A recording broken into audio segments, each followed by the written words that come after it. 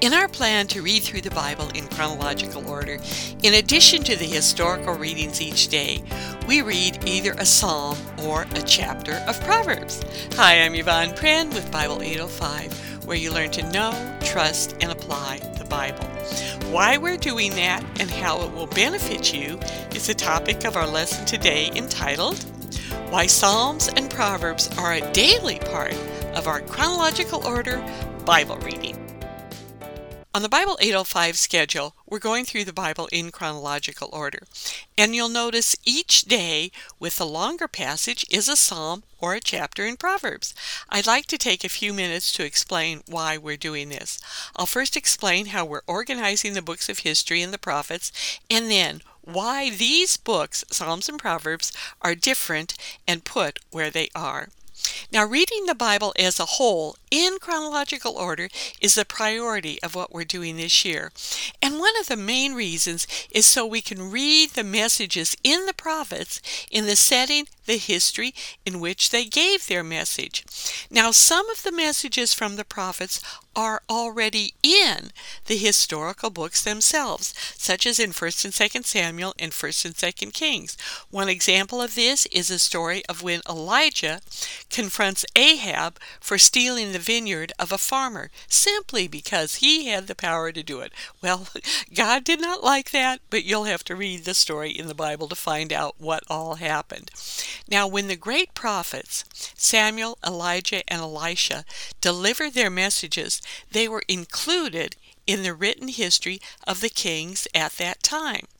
Now, in addition to these men, lesser-known prophets such as Shemaiah, who declared judgment on Rehoboam, Solomon's son, and unnamed individuals, such as one described only as a, quote, man of God, unquote, were also included when they spoke. In summary, we don't have separate books by these earlier prophets. Something changed after that, in that the books of history after about 760 BC no longer contain the entire messages of the prophets, though they are sometimes quoted and mentioned. Maybe it's because their messages were longer, more complex, often to the nation as a whole as opposed to just to individuals. We aren't sure of the specific reasons, but the prophets began writing their messages in collections that became separate books. Instead of putting the entire message of the prophets as they took place with the written history in what the Hebrew scribes called the former prophets, this is how they did it in the earlier books, the Hebrew scribes now placed these books of the prophets' messages only in a separate group apart from their history that they called the later prophets. Later translators of the Bible then followed their pattern. In the Septuagint, the early Greek translation of the Old Testament, the Vulgate, which was the early Christian Latin translation of the entire Bible, and in our Bibles today, all of these writings of the prophets are grouped together at the end of the Old Testament, and they're organized by the size of the books. The major prophets meaning larger ones, minor meaning smaller, and they're not in any historical order at all. Our reading plan, though, puts the messages of the prophets back with the history that prompted them, starting with, interestingly enough, Jonah, and then Amos and Hosea. Now, to help you keep track of the messages of the prophets with the history that prompted them, I have a chart. Now, we'll be reading through the whole Bible and doing this all in order, but for those of you that appreciate, and really all of us do, a bird's eye view of the whole thing, I have a chart that I created, a timeline of the prophets that's available on www.bible805.com. Right on the home page, I have a picture of this chart. You can just click and download it. And it's, interestingly enough, after I did it, it has become the most popular download on my website. Dozens of people every day download it, and I don't know how they find it, but they do, and well, thanks to Google, I'm sure. But they download it and have found it useful, and I think you will also. But that's the overview. Let's just continue. In summary, this is how our reading plan works out. It puts the messages of the prophets back into the flow of history that prompted their message. The first prophet we'll read about in this way is Jonah. Now, many know the story of how he was swallowed by a big fish, but in 2 Kings 14, when Jeroboam II was king in Israel, we learn his backstory there, and it's really quite interesting. He was a prophet in Israel with a popular message that God gave him, that God was going to conquer Israel's oppressors. And that happened. He gave this message, they did it, and we assume he was probably a very popular guy at that time. But after that success, God calls him to go speak to Israel's greatest enemy, Assyria. And we know the story of the whale follows.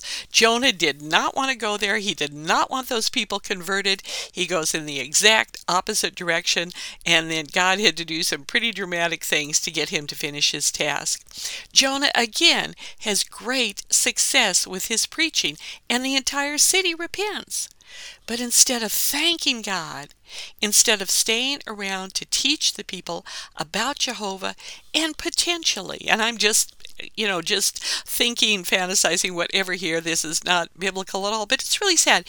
Instead of potentially changing the entire course of the following years of Assyrian bloodshed and all the horrible things they did later, their short revival didn't last because nobody stuck around to teach him anything.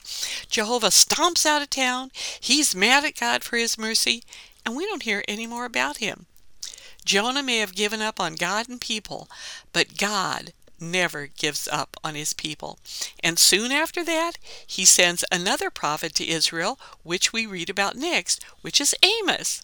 And so it goes as we continue through the Old Testament, reading in the order of the history, and we read then about the prophets who spoke at the various times. We will learn so much, and you'll get so much out of putting the prophets in their specific place. But there are two books in the Bible that don't fit into one historical place with either their history or their messages, and those two books are Psalms and Proverbs. Following are the characteristics that make Psalms and Proverbs different than other books. Neither one has an overall historical narrative, a main character, or a plot line. They're compilations of writings. They're written by a variety of authors over a long period of time. Now with Psalms, David wrote the most of them, 73 of them out of 150, and other writers included Moses, the sons of Korah, and many others that are anonymous. Proverbs were primarily collected by Solomon. He didn't write them all. He collected them, and later others added to his collection. Now we don't need to read the whole book of Psalms or Proverbs to benefit from them. It does damage the integrity of other books if you don't read them as a whole. Much distortion and misinterpretation is done when a passage is pulled out of context, and of course Jeremiah 29:11 is a great example of this.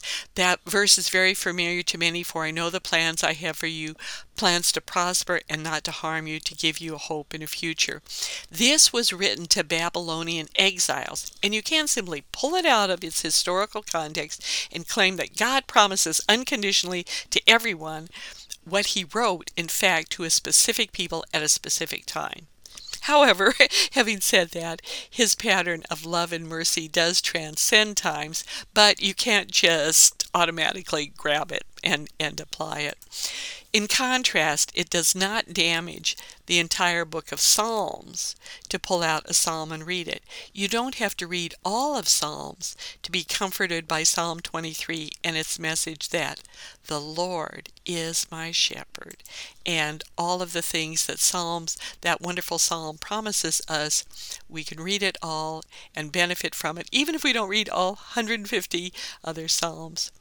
In the same way, you don't have to read all of Proverbs to learn from individual Proverbs. You don't even have to read whole chapters because they're short little sayings. Here's one of them, Proverbs 10:4.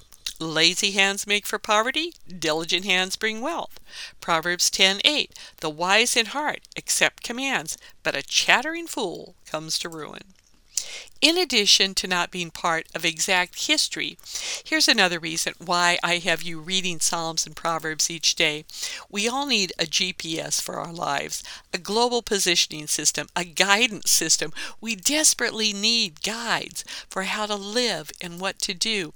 Our current world, the media, the accepted bad behavior in the public realm, not to mention current advances in artificial intelligence, all these things that are supposed to guide us on how to live, these guidance systems are as bad as MapQuest was in the early days. Some of you remember that when MapQuest first came out and you'd get directions and it'd lead you to dead ends. That happened to my husband and I on several times that we used it.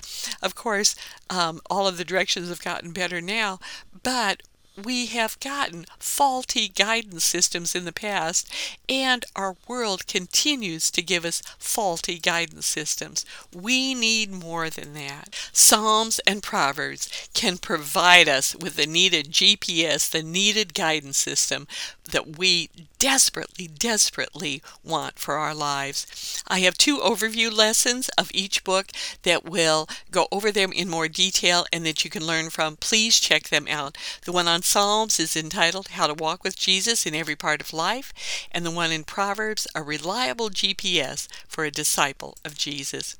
In addition to the overall guidance they provide, sometimes the daily readings, especially in the Old Testament, can be a bit difficult to get through. I'm talking about Leviticus and Numbers and some of these other things. Sometimes it's a little bit tough, or some of the prophets can get a little bit kind of depressing reading them. And some of these things can seem unrelated to practical life. Now, they're all really important, and it's important to read through all of them to see the entire plan of God. I'm not saying this for you to get out of reading the hard parts, but another reason that I put either a psalm or a book of Proverbs in every single day is to give you practical reasons to pray, praise, to adjust your life, and to praise God. These verses that I'm going to share with you in just a minute sum up their value really well. In Psalm 19, verses 7 and 8, it says, "The revelation of God is whole and pulls our lives together. The signposts of God are clear and point out the right road. The life maps of God are right, showing the way to joy." Do your Bible reading each day, ending with a psalm or a chapter of Proverbs, to live wisely and joyfully the way God intends you to live. In closing, please go to www.bible805.com for the free ebook, the schedules, podcasts, videos, commentary as we go through the Bible in chronological order in the coming year. Also sign up for the newsletter. You'll get notification of each new lesson, each new resource, and how to download it, learn from it, and truly live a joyful and wise life. I'm Yvonne Pren from Bible 805.